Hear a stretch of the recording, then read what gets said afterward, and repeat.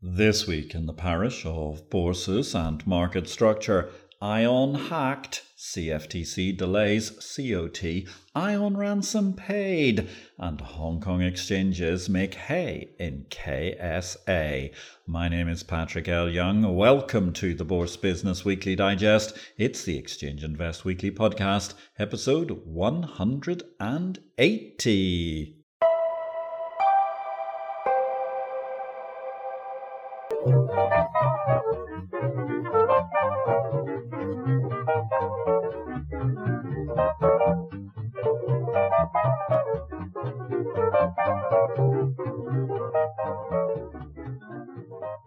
Good day, ladies and gentlemen. This is a very brief reduction of highlights amongst the key headlines from the week in market structure. All the analysis of the many events and happenings from the past 7 days can be found in Exchange Invest's daily subscriber newsletter, the unique guide to the bourse business sent daily to your inbox. More details at exchangeinvest.com. So Ion was hacked. There were massive headaches in the derivatives processing business as a hack on the hyper-secretive Ion Group's networks resulted in all manner of processing problems, turning the exchange industry effectively back to the early 1980s if you were one of the counterparties interacting via your Rolf and Nolan terminals. It was a dreadful day and a dreadful week for Ion, where their notoriously shy demeanour for PR was eating their reputation while multiple counterparties struggled to keep up with trade processing. The CFTC was placed in what I do believe was an unprecedented situation, delaying the commitment of traders report because Ion Group, through what used to be called Rolf and Nolan, had such a cluster mess after being hacked that counterparties simply could not process their trading data. Huge ramifications will emerge from that, of course, and it will likely materially affect Ion. Expect questions on the Ag Committee, and of course, Ion being a non-US entity, swinging at probation is even more likely, I suspect. Suddenly, the privacy of Ion and its founder looks like a horrible liability. A quick glimpse demonstrates some $450 million of outstanding 5.75% bonds due 2028 from the company, controlled by, of course, former bond trader Andrea Pignataro. That ransom was ultimately paid. A ransom paid, though, is probably not a burden shared, as part, I suppose, from the counterparties currently enjoying the futures trading 1983 mode after the Ion hack. Hashtag Coyote Ugly was the way we put it in Exchange Invest, with an aftermath which is already shaping up to be part Stephen King, part Roald Dahl on the horror storyometer. The regulators are vexed, prepare for what may be overzealous prognostications and prescriptions. And ultimately this week, Hong Kong exchanges, they made hay in KSA. They had a good start to the Hong Kong Middle Eastern trip for Hong Kong's CEO, John Lee. He went overseas to the Middle East, started in Riyadh, and was accompanied by many movers and shakers from Hong Kong, most notably for the exchange parish, the Hong Kong Exchange's CEO, Nicholas Aguzin, who immediately signed an MOU with Saudi Tadawul within a day of touching down in the Middle East. No bids, no chats went one of the headlines during the course of the week as our bit carnage coverage continued, as we're looking at the crypto winter and how it's managing to further aggravate and agitate the whole world of the crypto world.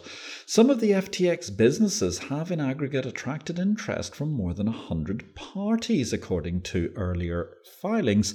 However, ultimately, the liquidators were forced to extend bid deadlines for FTX Japan and FTX Europe's units. The preliminary bid deadline is now moved back to March 8th with the auction date of April 26th. That suggests that there's been a broad global meeting, formally or informally, of Tire Kickers Anonymous, but not actually too many people who really seem eager to buy the European and Japanese businesses. That has further ramifications because the odds then on FTX International re-emerging from Antigua Bahamas to the world are arguably even lower than the big fat zero burger rating that I gave that idea in Exchange Invest last week. More on bit carnage, the crypto crisis and crypto winter can be seen every day. You can read it in Exchange Invest Daily, the Bourse Business newsletter. Interesting story, asset managers and banks have called on the European Union to cost the plans that the European Commission has to grab euro clearing from London. The cross-industry call in a joint statement said the proposals to bolster euro-denominated derivatives clearing in the EU would damage the bloc's capital market. To quote the four industry bodies, which is EMA, IFAMA, FIA and ISDA, they would make EU firms less competitive and would have a negative impact on the derivatives market, EU clearing members and their clients, EU investors and savers, and the Capital Markets Union. Damning stuff altogether.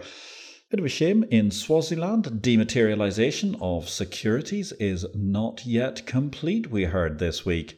Thanks for listening to Exchange Invest Weekly. We welcome your feedback. You can contact me directly, patrick@derivativesvision.com, with any comments. Meanwhile, if you enjoyed this show, we would welcome you giving us a thumbs up, or if you have time, a positive review will always be welcome, wherever you find this podcast. Results. Huge number of results this week. ICE managed to increase their dividend by 11% and announced another set of strong full-year numbers. Perhaps the star of the week could have been SIBO with their Q4 numbers, or possibly MCX India, where they saw a 12.5% year-on-year rise in their Q3 numbers. All of those results were in Exchange Invest, along with many others besides. If you want to keep up with the bourse business every day, then send us a DM on whatever social media that you wish to use, and you find Exchange Invest, where we will be happy to respond.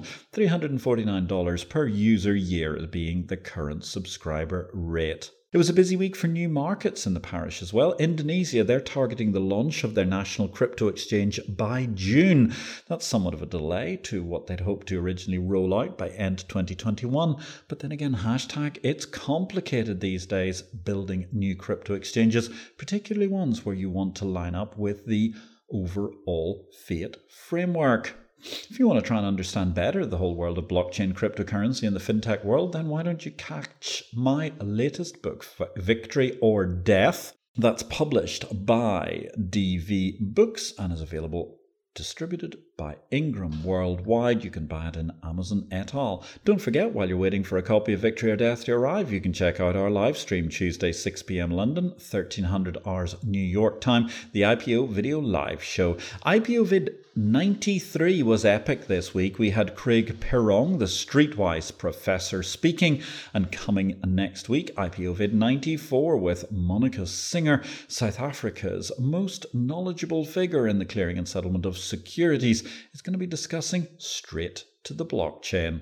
Coinbase had an epic week in crypto land. They won a dismissal of a lawsuit claiming that they had sold tokens illegally. Their stock jumped instantaneously, some 24%, and has been on a bit of a surge ever since. Admittedly, it's still down 60-70% from the all-time highs. Product news this week, India's MCX are going to relaunch cotton futures contracts on February 13th, and SGX are going to launch container FFAs. While technology news was dominated by the Ion cyber attack during the course of the past week, in regulation, the Bank of England have said that they're going to be toughening up rules for liability-driven funds. Liability-driven funds being, of course, the LDI instrument that essentially paid to the Liz Truss Prime Ministership during the course of the year, some might say due to the failings of the Bank of England. At the same time, Britain's Finance Ministry have set out draft rules to regulate crypto assets, although there's also a crackdown in the air against those who are advertising crypto in a fraudulent manner. That's coming from the FCA too. Over at the SEC, Gary Gensler, the chairman there, is weighing scaling back his climate rules as lawsuits loom. The question is, of course, can litigation kill the SEC's overreach, or will they manage to hold some ground? Career paths this week, the ASX have continued their board renewal. Vicky Carter and Luke Randell will join as non-executive directors. Ms. Carter's appointment was effective from 2nd of February. Mr. Randall's is coming up on the 3rd of April. A little bit of good news from the FIA, the Futures Industry Association. They've announced their 2023 Hall of Fame honorees, and it's a fabulous slate of people, including the likes of Gideon Hurston, Elizabeth Sam, and many, many others. Most notably, I think, are the late lamented Nick Carew-Hunt. What a tragedy that he won't be able to actually come along and celebrate his victory in person, because it would have been a joy to do so at the Boca Resort for the FIA. However, one person who will be there is the former vice chairman of CME, a board member of CME Group from 1984 to 2017, and a leader in driving CME Electronic, James Olaf. I salute you, Jim, and I'm really looking forward to toasting your excellent achievement at the Boca Conference. Meanwhile, the wait is such nowadays that if you want a new British passport for your summer holidays, it may be best to apply for it now and hope it arrives, probably before summer 2024. Such is the dysfunction of work from homes, dysfunctional brigades of civil servants masquerading as employees, that their recent threat to go on strike sounds like a boon. How could service actually be any worse? Short of the infamous threats of a philosopher's strike in the Hitchhiker's Guide to the Galaxy, I cannot conceive of a more hollow trades union action. And on that mysterious and magnificent note, from the parish of exchanges all the way through Big World, my name is Patrick L. Young. Thank you very much for listening. I wish you all a great week in blockchain, life and markets.